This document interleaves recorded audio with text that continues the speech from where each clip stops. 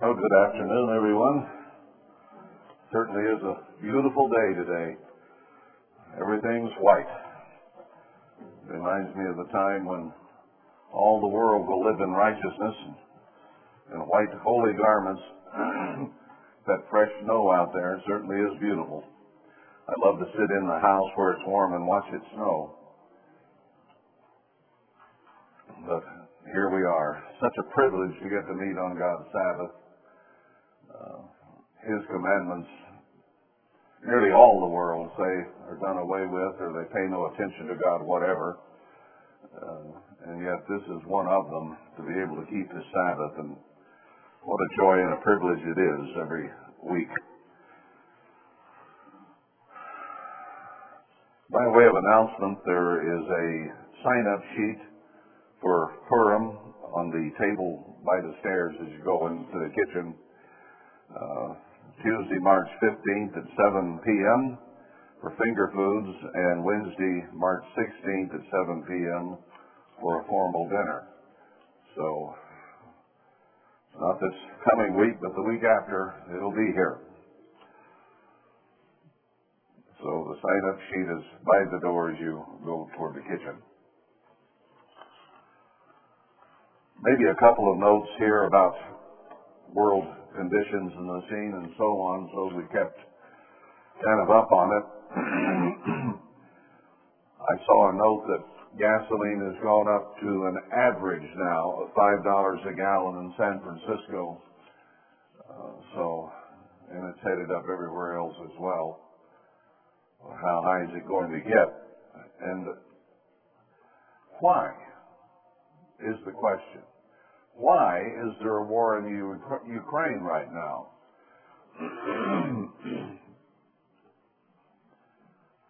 What we're doing is Joe Biden in Washington has shut down most United States oil production, shut down a critical pipeline, and made it where we became, again, importers of oil instead of exporters, which we'd become a few years ago. So now we have to depend on foreign oil. A lot of that comes from where? Russia. Somebody wrote an article about this and said, how do we figure out what's going on over there and why? Because you get all this propaganda in the air from the U.S. and from Russia as to what's going on. Follow the money. All right? We buy Russian oil, which finances the war for them. We're also giving billions of dollars to the Ukraine to finance the war for them. So both sides are getting billions of dollars from the U.S. of A. Just like past wars, like World War I and World War II, where people in this country financed both sides of the war. They financed us and they financed Hitler. Why? Because they make big money doing that. Russia is buying a lot of equipment. The United States is sending a lot of equipment, which has to be paid for. But who do they pay?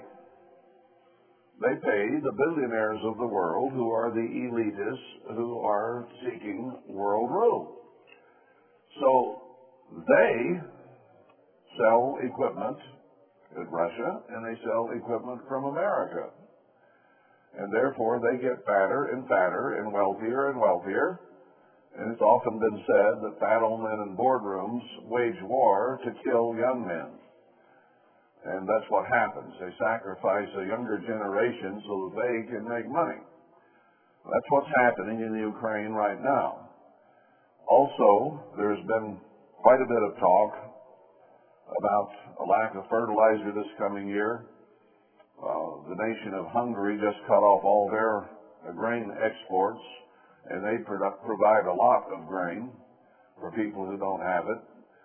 There won't be any crop in Ukraine this year, and it's one of the biggest grain producers on earth, and probably not much from Russia because they won't export it. So what is coming is, you got a word in mind? Famine. What did Ezekiel tell us? Famine and pestilence. And this is being contrived. God is allowing Satan to do it, and war creates those conditions.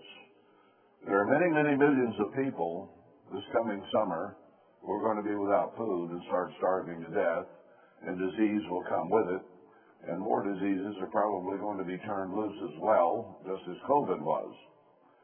So things are getting grimmer day by day, and prices are going to start going up exponentially now here in the United States. The price of grain now is higher than it has ever been and going up day by day. And most of the things that you see in the store have at least a part of the product, some kind of grain, wheat or corn primarily, in our stores. Now on top of this,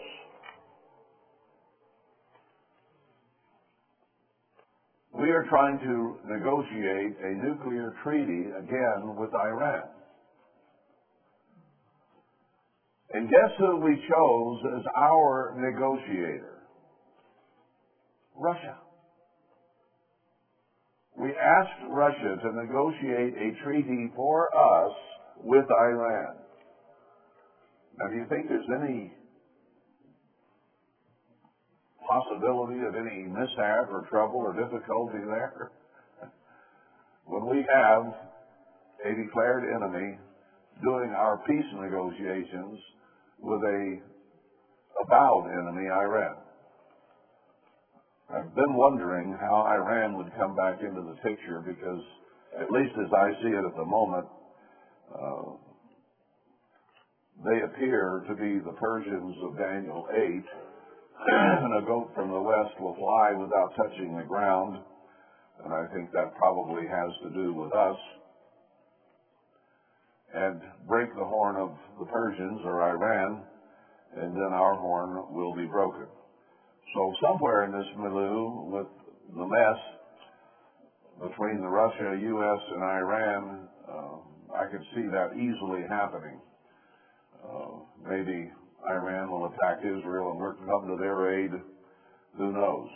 But they're setting this thing up in the Ukraine to usher in the next level of New World Order. And they may go to digital money to do it and use Ukraine as an excuse because of the war there. And another thing that's happened this last week is Russia has gone back on the gold standard. They've been collecting gold by the ton for years now, and we have sanctioned them so that they are now kicked out of the SWIFT monetary settlement situation with the world. So they've gone on the gold standard. Now people will want Russian money because it's backed by gold. And they won't want U.S. money anymore because it's backed by nothing. And India has now said that they want to continue their trade with Russia, so they are going to set up an exchange for rupees and rubles, bypassing the SWIFT system. I've been saying for years and years that when this petrodollar bites the dust, and they no longer have to have the dollar to settle debts worldwide, we've had it, because there's nothing there to back our dollar but the fact that everybody has had to use it. Now we're telling Russia, you can't use it anymore, and India is telling us we're going to use Russian money instead. So this thing, in spite of us bombing Gaddafi and bombing Saddam Hussein and others to keep the petrodollar working, those who are in charge in Washington now have turned, and they are helping destroy our dollar and destroy our economy on purpose. It's the same people running the U.S. as is running Russia, as is running China, as is running India, and all the others. Now bear in mind that God says this. It's not my political opinion. He says it will rise out of the sea, out from the people, and that it will have worldwide dominion. It'll be as iron and miry clay. They won't get along completely with each other, but they're going to be organized and united, and the goal of all of them is to destroy Israelites, particularly Americans. They're not as worried about the nations of Northwest Europe or Australia as they are us. The people in Europe don't have many guns, and Australia has had their guns taken away, as pretty much as Canada. The United States is the powerful country, and our people have millions and millions of guns, and that is the primary thing that is holding them back. But there will be ways of defeating America without Americans being able to use those guns much. Now, there'll be civil war, so they'll get used some. Jeremiah 50 and 51 show us that even our leaders will be killing each other, violence in the land.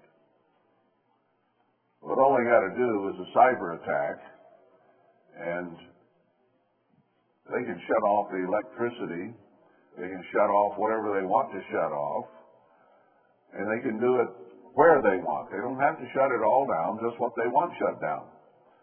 And the billionaires that run Facebook and that run Amazon and these different things are in on the deal. So when the word comes, they'll shut down whatever they want to shut down. Social media will go away, Twitter, Facebook, whatever, so that Americans can't communicate with each other on that kind of basis. And an EMP attack could shut down our electricity, and then we're absolutely devastated. No food can be transported, nothing. So God's prophecies are going to come to pass, and they are in the process of going to pass right now. Now, we've been reading about the breakup of the church and how God was behind it, and then we've been reading some other scriptures indicating that He is going to turn and bless it again. So let's go on into chapter 10 of Zechariah today. He told us last week in chapter 9 that we're to go to the stronghold as prisoners of hope. We're prisoners of Christ as His slaves. We have volunteered to follow Him and do whatever He says. That's in verse 12 of 9. And He will call us the flock of His people in verse 16, and as the stones of a crown lifted up as an ensign upon His land. So in the promised land, He's going to lift up an ensign. We know that's the Zerubbabel from the last few verses of the book of Haggai. Who will represent God as His representative on earth. Christ will be here dwelling with that remnant people, as Zechariah 2 clearly shows us. But He will have a human as the flag, the banner, the ensign that the world will see. And then in verse 17, for how great is His goodness and how great is His beauty. Corn shall make the young men cheerful, and new wine the maids. So just as we are transitioning, as we speak today, into famine on the world and on the United States of America, God is about to start blessing His remnant people, and He's going to gather with all the food they need. He says there will be milk and wine without money there in Isaiah 55. And many scriptures indicate how He is going to return the blessings to His church. Be a wall of fire around it, a covert over it, and His people will be taken care of as physical Israel is destroyed. So we are right up on that now, and it can't be far ahead in the future until that occurs, because we're beginning to see famine and pestilence and disease come down on our nation. And what's happening in the Ukraine is making that far worse very quickly. So don't think that those men behind the scenes with their billions of dollars hadn't decided to start that war on purpose in order to shut off fertilizer, shut off oil and natural gas to Europe, shut off a lot of agriculture, and cause the nations not to be able to produce. And there are millions of people on this earth who have no way to grow food and depend on it coming in. They're going to die. That's all there is to it. And a lot of those are going to be right here. 1/3 will die of famine and pestilence. And then 1/3 by the sword, and the rest taken into captivity. So he's still talking to the church here. It hasn't changed from Zechariah 1 up until this point. There's been no context change. It's not talking about the millennium. It will apply in the millennium when physical Israel is again beginning to be blessed. But right now it is in the context of an end-time book. And the blessings that he says are returning here are to the remnant church. They're not to physical Israel, they're to spiritual Israel. So he says in chapter 10 then, ask you of the eternal rain in the time of the latter rain. So the eternal shall make bright clouds and give them showers of rain to every one grass in the field. I look out as we're reading this afternoon, and there's precipitation then coming down this morning, and maybe some more in the form of rain and even snow yet before this day is over. But traditionally, in this part of the country, most of the rain and snow comes from January through April. That's a lot of it. There are a lot of showers scattered here and there through the summer, July and August, thunderstorms. But the primary amount of rainfall comes at this time. I remember years and years ago when we had an annual ministerial conference in Pasadena, January was typically wet. We often get rain during the conference. So the early showers, the early rain comes starting into December, into January more, and the latter rains come through March and April. So what we're getting here is pretty much the latter rains for this particular area, and this is the one that counts. Now, we'll keep the thumb there and go back to Joel 2. We've read this many times, and it indeed has been happening on a spiritual level, but it's going to soon turn to a physical level as well. It says in verse 21 of chapter 2, fear not, O land. Why would you fear? Because there's a lot going on right now in the land that is fearful. But he says to his people in the promised land, don't fear. Be glad and rejoice, for the Eternal will do great things. He will do great things. Be not afraid, you beasts of the field, for the pastures of the wilderness do spring. For the tree bears her fruit, the fig tree and the vine do yield their strength. Be glad then, you children of Zion, and rejoice in the Eternal, your God, for he has given you the former rain moderately, and he will cause to come down for you the former rain and the latter rain in the first month. Now I presume that means in April, which is when the first month generally hits. Now, sometimes he means January, because we have seen all kinds of things happen to the church in January, and then some things happen in April. I think this probably is primarily April, and he gave us great understanding in January of '96 beyond anything we had ever comprehended before, starting then and coming forward. And I think, spiritually speaking, that latter rain started in January of '96. So this is partially fulfilled.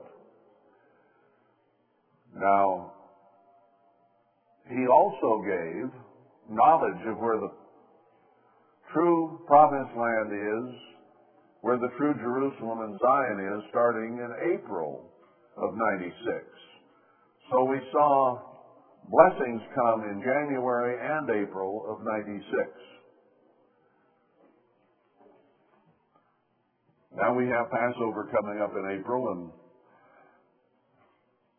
I can't help but think that some year, at some time, we're going to see some major events happen around Passover time.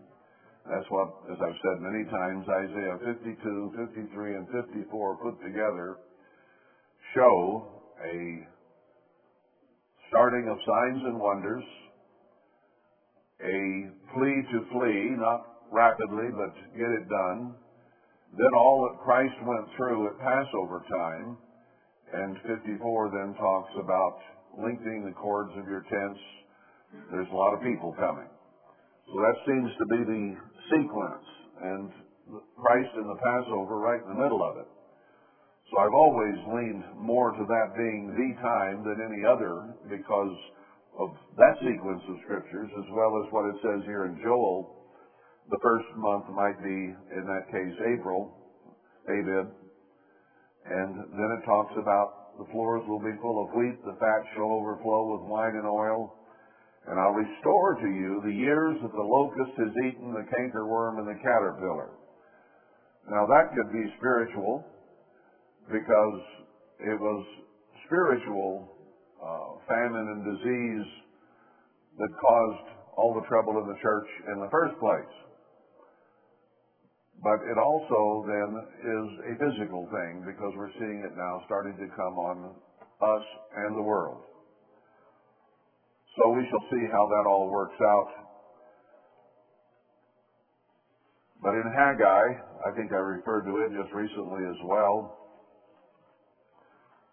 we have the same kind of thing where God asks the question when it comes time to build the temple. He says, is this, verse 19 of chapter 2, is the seed yet in the barn? Yes, as yet the vine and the fig tree and the pomegranate and the olive tree has not brought forth. From this day will I bless you. So at some point, he is going to begin to truly bless. We haven't planted. Is the seed still in the barn? Nothing's going to grow until the seed comes out of the barn and is planted. And the trees haven't been producing. It's still dead quiet as far as the church is concerned. Pretty much everywhere. But things are going to come alive. God is going to begin to show fruit in the church, and it'll be time to build the temple, and the remnant will see that fruit being produced and will show up to help do the work, as the rest of that book shows. Now, I want to go with this, I think maybe one more, back to Jeremiah 31. We've been over these scriptures many times, but let's put several of them together here in the context of Zechariah, which is all the way through an end-time book and even culminates in the return of Christ and the beginning of the millennium. Jeremiah 31. It's talking about this same thing here. At the same time, says the Eternal, will I be the God of all the families of Israel, and they shall be my people. We'll go up one verse above that. Last verse, verse 24 of chapter 30, it says at the very end of the verse, in the latter days you shall consider or understand it. What he's talking about here will be understood in the latter days. We are in the latter days, or call it the end times, whatever you want. But the latter days of this 6,000 years that man has been here, we're in the latter days. At the same time, okay, he's talking about the same time here, the latter days. He's not talking the millennium, the latter days. The people which were left of the sword found grace in the wilderness. So the spiritual sword has come on the church and has devastated us. But they'll find grace or pardon or favor in the wilderness. God's taking them to the wilderness. That's what he tells us in Micah 4. Leave the city and go dwell in the wilderness, and there you will be delivered. That's where he's going to do it. Even Israel, when I went to cause him to rest, this would be spiritual Israel, the church. He deals with it first.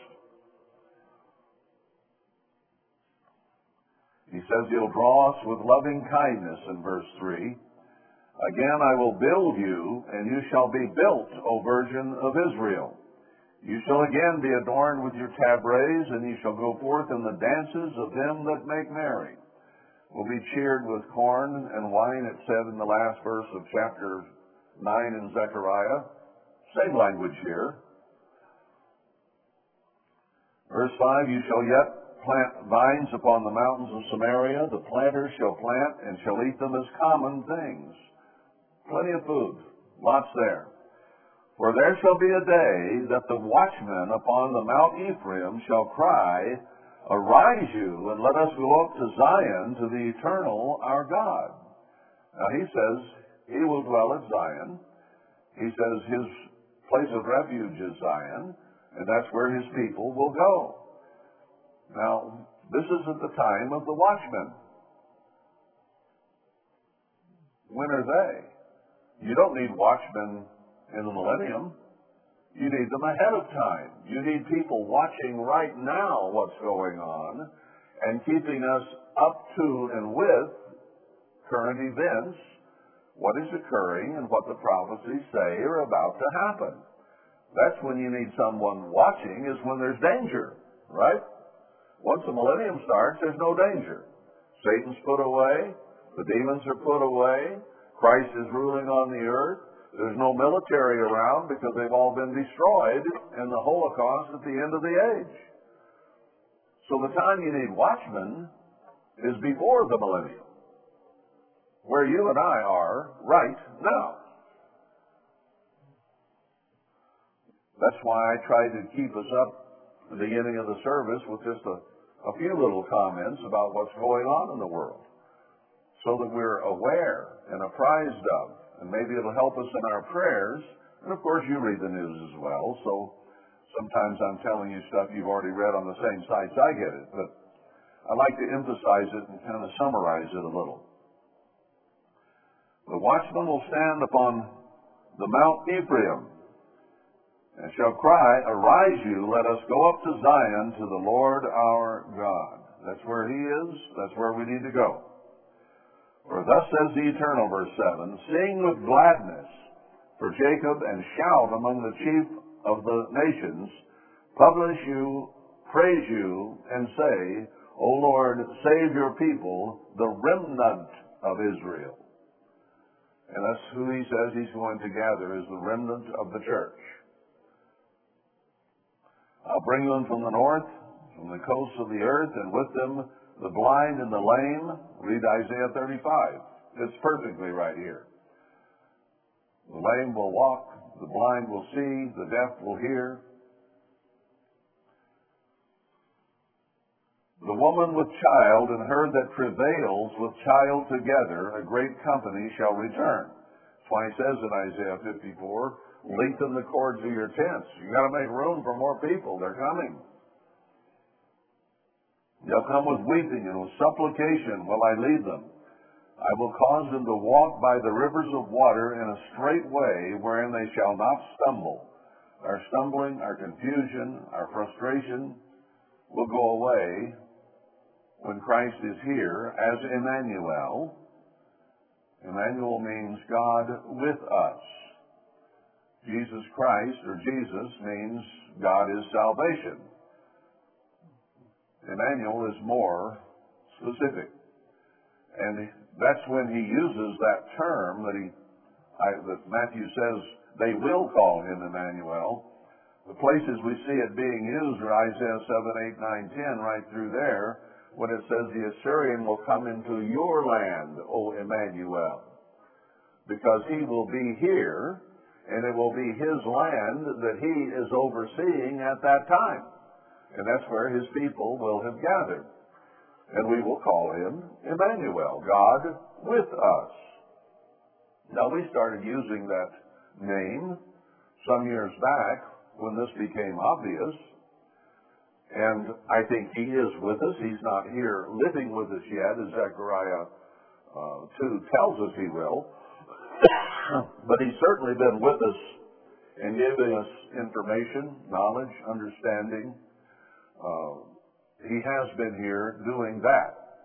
So I think we can use Emmanuel already, since he is with us that way. But it will be used probably almost exclusively when he's actually here and with us, dwelling among us, as he says.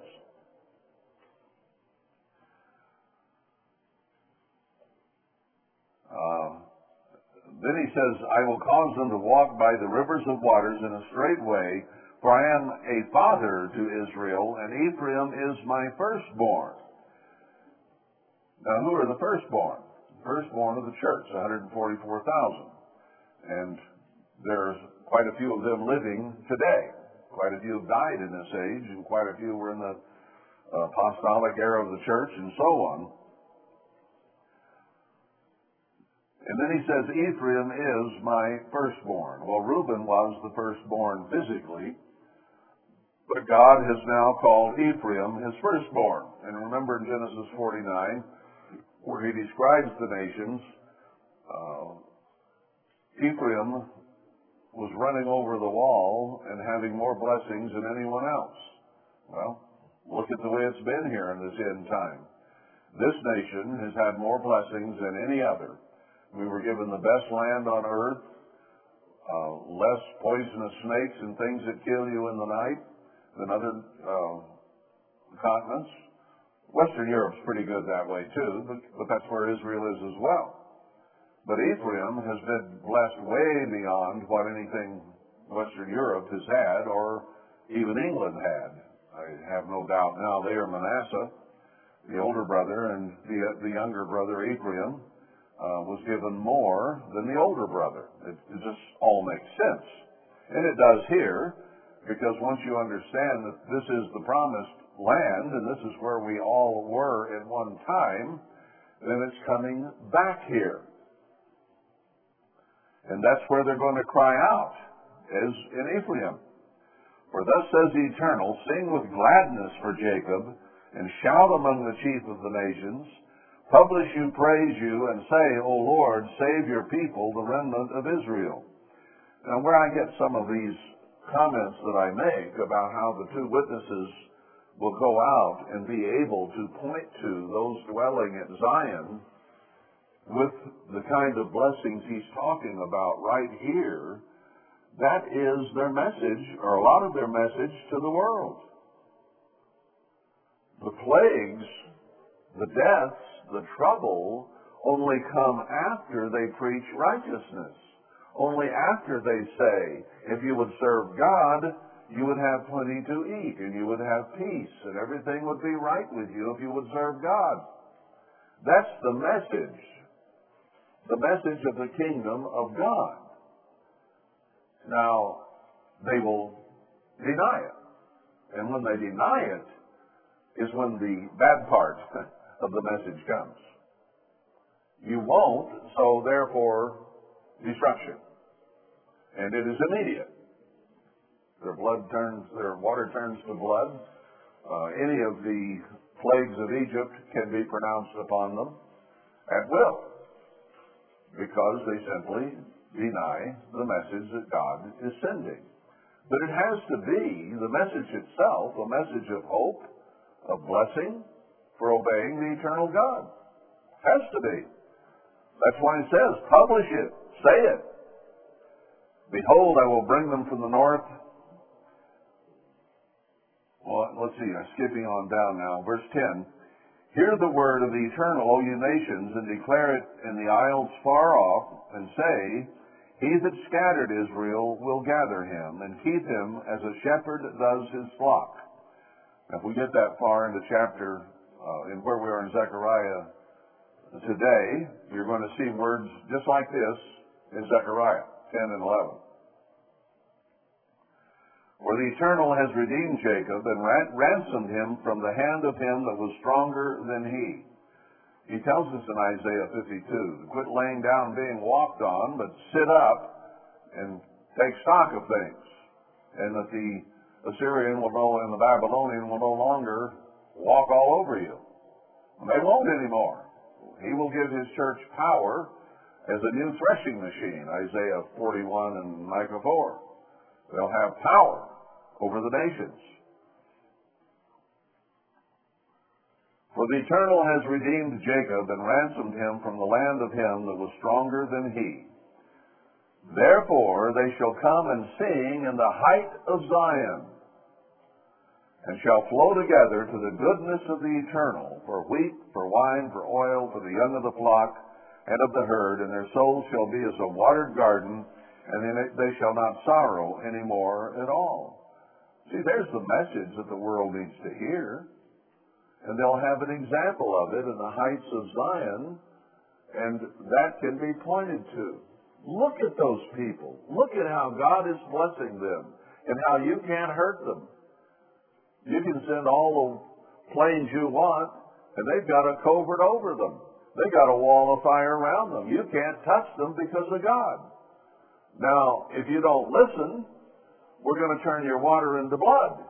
If you don't listen, you're going to have frogs, or whatever is pronounced at that particular day at that particular city. And then it'll happen immediately. They will see immediate cause and effect.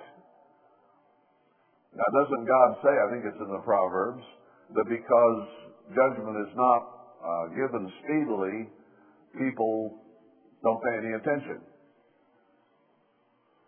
But in this case, it is going to be speedy. As soon as you're done telling them all the good things they could have, if they don't say, okay, we repent, we'll serve God, then you turn loose the plagues of Egypt on them. Oh, there's cause and effect real fast. That's the way it's going to be. So they'll come and sing in the height of Zion and have plenty of blessings. 13, then shall a virgin rejoice in the dance, both young men and old together. It'd be interesting to see some of our 80 and 90-year-olds out there dancing. But God says He's going to cause us to have health and youth returned. I don't know whether they'll look old still, but have plenty of movement ability, or whether they'll look young again. We'll wait and see. It doesn't matter. If you can dance, you can dance, no matter how you look. I'll comfort them and make them rejoice from their sorrow. Well, the church has had an awful lot of sorrow, and that remnant that responds and does come is going to be blessed more than we were cursed. He says He'll render double. We may get to that today, I'm not sure. Double blessing for the amount of cursing that we had.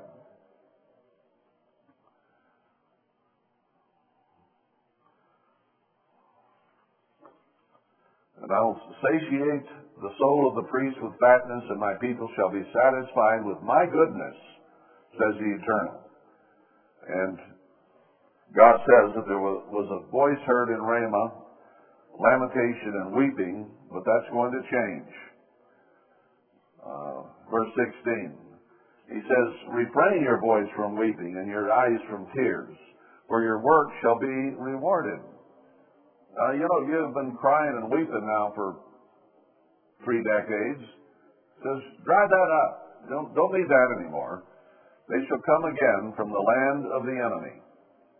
Verse 17, and there is hope in your end, says the Eternal, that the children shall come again to their own border, come back into the promised land. I've heard Ephraim bemoaning himself. Ephraim is representative of the firstborn of physical Israel, but also of the church, because it's talking about the firstborn. And that will be the 144,000. I've surely heard Ephraim bemoaning himself.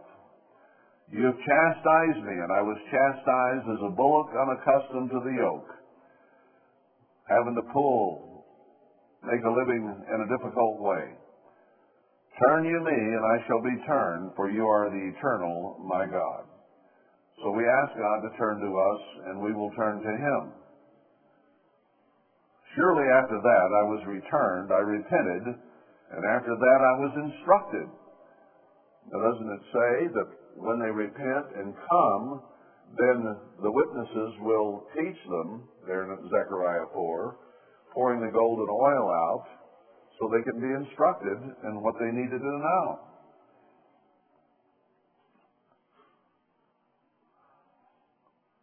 I smote upon my thigh. I was ashamed, yes, even confounded, because I did bear the reproach of my youth.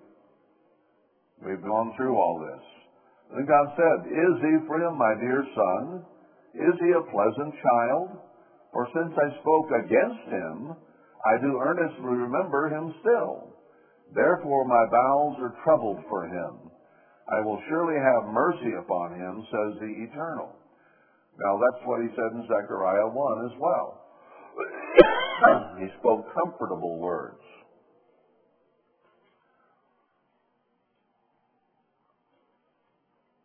And he says in verse 21 then to turn back to where you came from. How long will you go about, O you backsliding daughter? For the Eternal has created a new thing in the earth. A woman shall compass a man. Normally we think of a man courting a woman.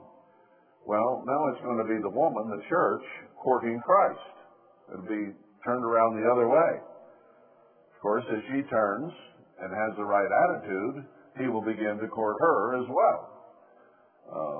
It says just a little further down over here that chapter 33 or wherever it is, that if we will turn to him and find him, he will be found of us, says in Deuteronomy as well. So let's go back to Zechariah then. I wanted to cover those scriptures to show that all through the prophecies, what he's talking about here to the end-time remnant of the church in Zechariah 10 is what those other prophecies are also talking about, and they all agree. So he says, ask you of the eternal reign in the time of the latter rain. Now there is instruction. We're not supposed to just sit around and do nothing. He says, at the time of the latter rain, ask for it. We're supposed to ask God to return the blessings to us. We should be imploring him. We should be telling him, Father, and your Son is your right hand. We are doing what we're supposed to. We are growing. We're overcoming. We're seeking you. Please turn and give us the former and the latter rain. It's something that is a commission to do. So do not omit to do what he commissions us to do. Ask for it. That should be part of our prayer regularly, is to ask God to return the blessings that took away. Read the book of Lamentations. He says there over and over and over again, I did this to you. I was behind it. I'm the one who spewed you out, Revelation 2 and 3. So he is behind what has happened to the church. Not just the devil, not just the Fikachas. No, God, because of our spiritual condition, did this to us, and he makes it very clear it was him. And he also makes it very clear that when we repent and turn around, at least 10%, he's going to bless in ways that he has never blessed the church before. And that's what he's talking about here. He will make bright the clouds and give us showers of rain to everyone grass in the field. For the idols have spoken vanity, and the diviners have seen a lie, and have told false dreams.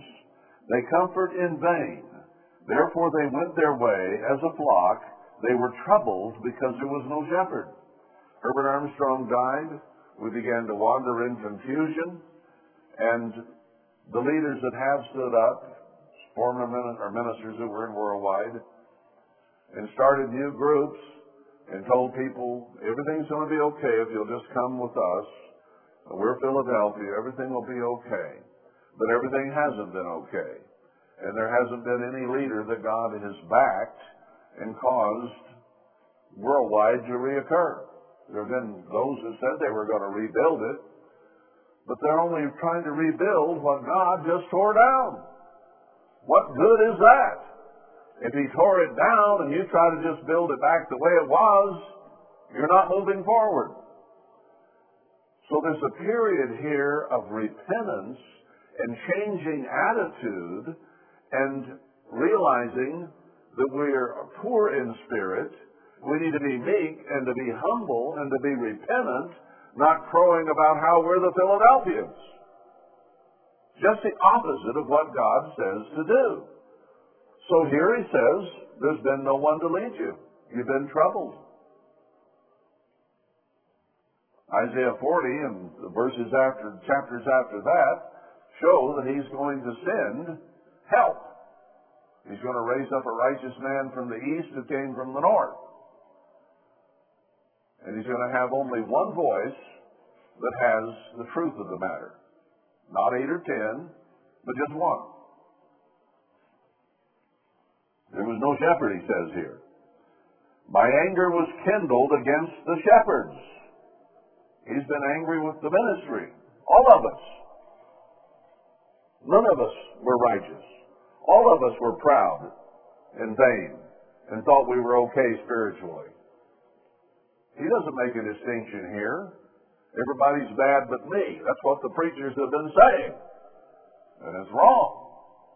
We were all not what we should be, and we all got spewed.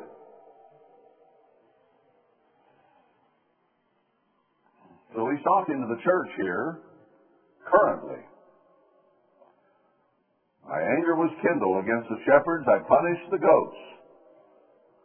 For the Eternal of hosts has visited his flock, the house of Judah, and has made them as his goodly horse in the battle. Now, once his anger has been dissipated and 10% have repented and turned to him and will start following him correctly, then he's going to use them in power against Satan and the world, and even those, in one sense, who have not truly repented, and the message will go to them too. But it's too late for them to come and to be protected and fed. They waited too long, like the 10 virgins. Zion was shut out. Even when those who are in Jerusalem see the armies gathering to set up the abomination of Daniel, it says, flee to Zion. And if you don't get there in time, if you hesitate for any reason, hurry. If you hesitate, you'll be killed. And then the door is shut behind them, and no one else is getting in. It's done. The rest of them, whoever they are, you, me, they, will be in the tribulation. So why am I sitting here saying this? In hopes that we do what we need to do to be sure we are there. And you won't find any other voice telling you this story than right here. It's the only place it's being disseminated. If you're listening to other preachers, you're barking up the wrong tree. I'm not saying that out of vanity. I'm saying it out of the knowledge of what this book says. No one else has this story. They just don't. I defy you. I challenge you. Find somebody that has this story that we talk about all the time here in all of these books, and I'll apologize for what I just said. But you can't find one. It's not there.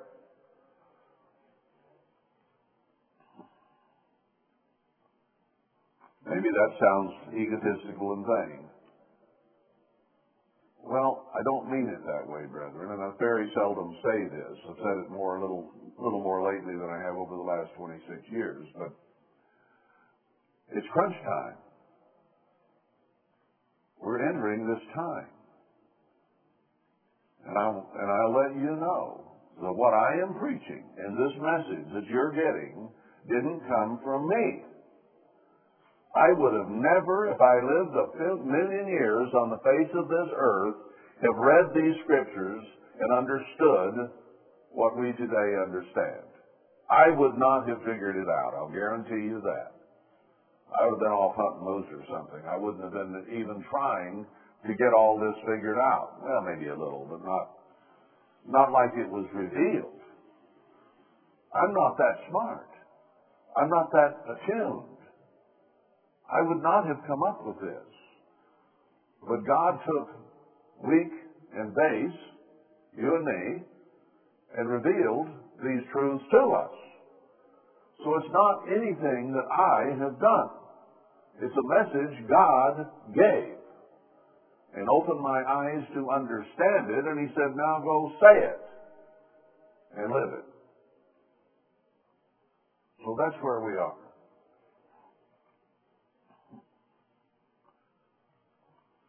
Everybody's going to hear this message eventually. But right now, you can't find it anywhere. My anger was kindled against the shepherds and the goats, but I'll make my people the goodly horse in the battle. Out of him came forth the corner, out of him the nail, out of him the battle bow, out of him every oppressor together. So God is going to turn power to His little group. Fear not, little flock. It is my pleasure to give you the kingdom and to bless you. God does not use many people. He has an army of angels. He has heavenly chariots. He has a wall of fire. He has all kinds of ways, and He doesn't need a lot of people. And in fact, He's shown in the past that very thing over and over. He didn't need an army to go after Goliath. He needed one young guy with a slingshot. He didn't need thousands of men to go against the Midianite army there with Gideon. He just kept cutting the number down till they got down to 300, which isn't very big when you've got tens of thousands of men in the valley. But God showed by His power He could do these things. And He's going to do this end-time work basically with two men followed by a remnant of people, 10% of what the church was, who can be used as an example of God's blessing. They have to be there. There has to be somebody to point at, to say, God is doing this. And Ezekiel says over and over and over, they shall know that I am the eternal. It's going to have to be made very clear to them. He's going to do it in several ways. Isaiah 44 and 45 say He's going to uncover His treasures and give them to His people for the temple. And that the world from the east to the west are going to know that He is God. He's going to uncover those at just the right time when He brings a wall of fire to protect them, because the people of this world who are in charge, the billionaires, know where the promised land is. They have the records from the past. Columbus had maps of this country when he sailed to so-called India. It's known. Hitler had people right here in this area looking for those treasures during World War II. And I've talked to, personally, people who witnessed those Germans here. And they even were clear about what they were doing. This thing is known. It's not under a bushel. There are people who know where the Aztec treasures are supposed to be. John Wesley Powell came out here looking for them, allegedly surveying.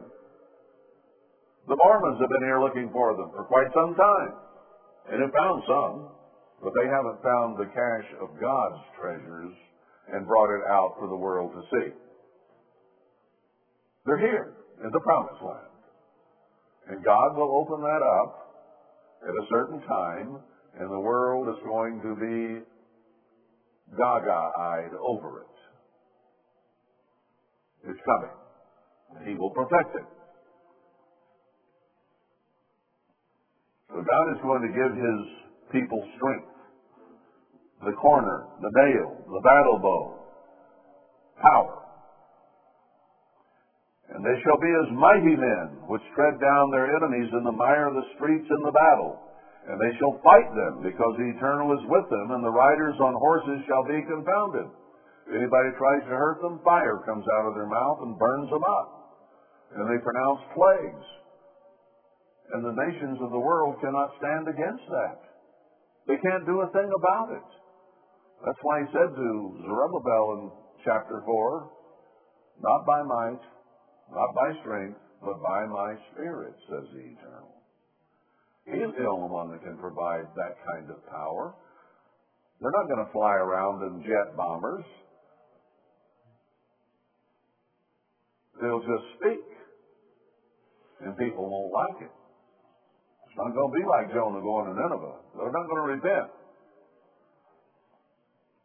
And I will strengthen the house of Judah, and I will save the house of Joseph, and I will bring them again to place them, for I have mercy upon them. Be placed in the Promised Land. And they shall be as though I have not cast them off. We'll have blessings in such abundance that it'll be like we were never spewed out.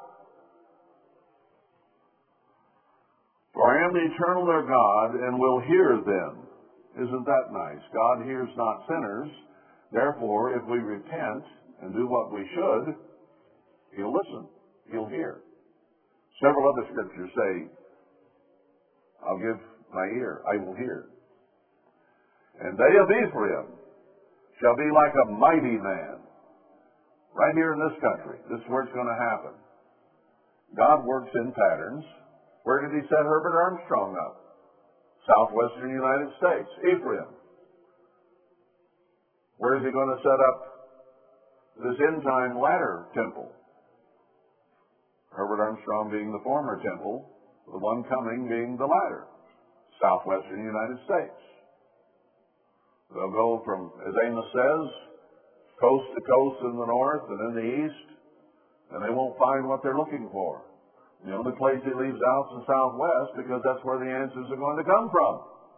It's where the original Promised Land started out. It was later expanded to the whole nation, the continent, but it started out from Provo to the Colorado River, and just inside the Great Basin in Nevada to somewhat east of here.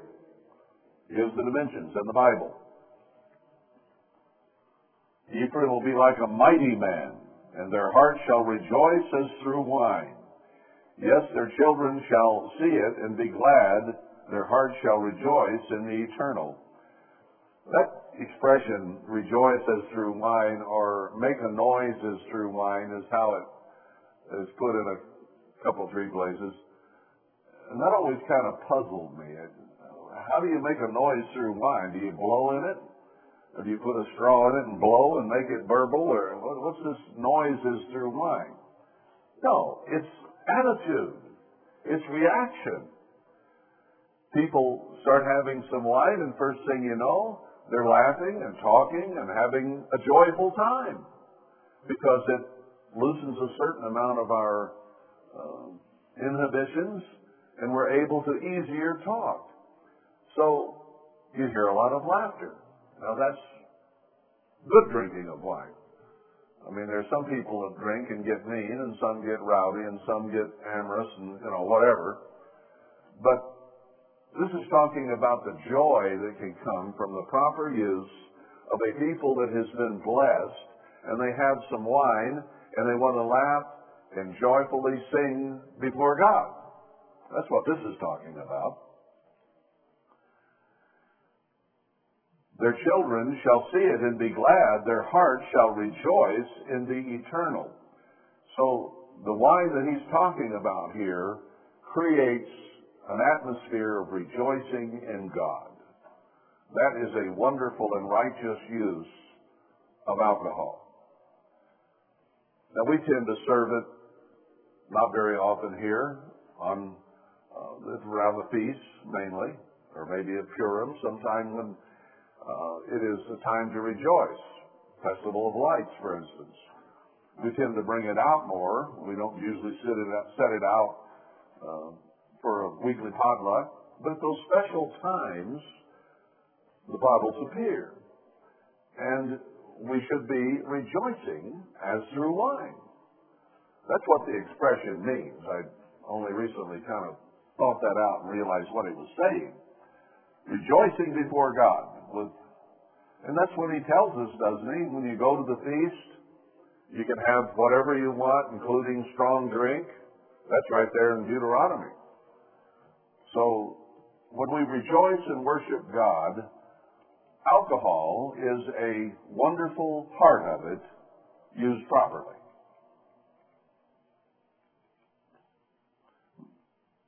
Misused and abused creates problems. I had to send a man home from the feast one time back when I was in Miami. And he didn't have a drinking problem. He wasn't drinking. He was standing there wetting his pants as he told me he wasn't drinking. And he could barely stand up. So I had to send him home from the feast. Now that was sad. It was truly sad that he was out of control to the point, and he had been this way for the whole feast. I had to send him home. Now, he didn't get to finish keeping the Feast of Tabernacles. That's sad. So we need to be sure we use it in the proper way and don't let it get out of balance. That's a whole other sermon, but it just came to mind here. Rejoice in the eternal and be happy and drink. But don't have so much that you stand there wetting your pants saying, I'm not drinking. That's kind of beyond what God would have us do.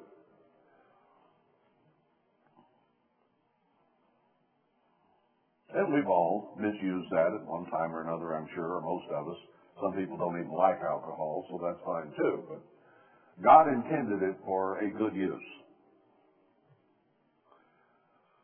I will hiss for them and gather them, for I have redeemed them, and they shall increase as they have increased. Now that can only be talking about true church members. Redemption, being redeemed by God, is something that Christ our Redeemer does. And only those who are repentant. And I will sow them among the people, and they shall remember me in far countries, and they shall live with their children and turn again. He's going to bring that remnant, and God is going to begin to bless them, and people that were left behind in far countries are going to see the blessing that God brings on them. I will hiss for them.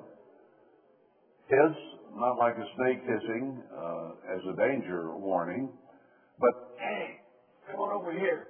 Come on. That kind of a hiss. And gather them. For I have redeemed them, and they shall increase as they have increased, and be sowed among the people. I will bring them again also out of the land of Egypt, and gather them out of Assyria. I will bring them into the land of Gilead and Lebanon, and place shall not be found for them. So he'll gather them to the original promised land out of the Gentile countries where we've been.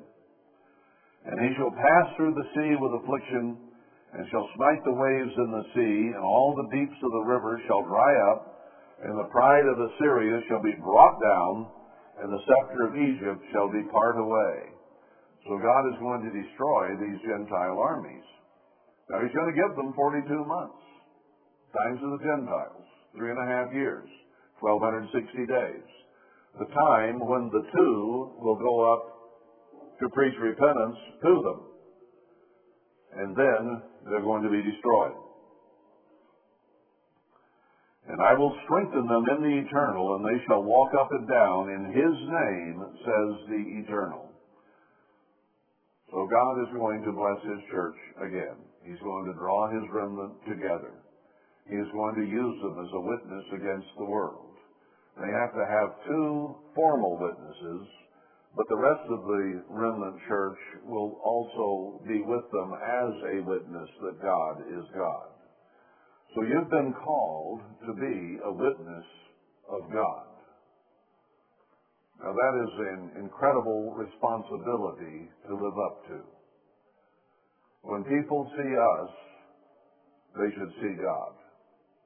When they see us, they should see how God lives, how God thinks, how God works. Because we are all types of the Father and the Son, every one of us. And so will all those who are drawn. We will be here to show the world what God is like. Now, he will not appear in person. Christ will be here with us and dwell with us, but I don't know that he will appear where he can be seen. God will use human witnesses. And the whole world will look at us and hopefully see God.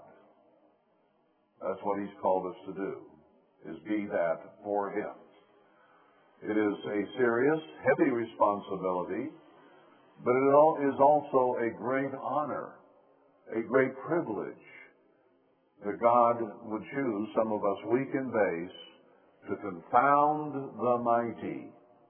Those scriptures Christ used in the New Testament are going to come to pass.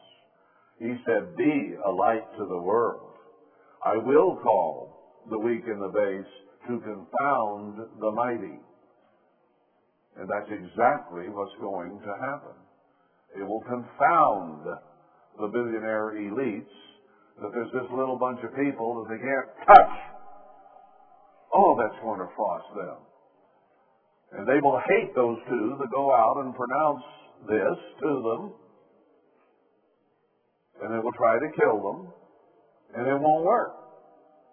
So finally one day it does at the end of 42 months. And oh, will they think it's a happy time. They will rejoice as through wine and send gifts to each other and think that they have finally conquered those people and that Satan will rule. They better enjoy those 3 days, 3.5 days, because then it'll end. And then they will have the 7 last plagues brought upon them. God's going to win this thing, brethren. Be on the winning side.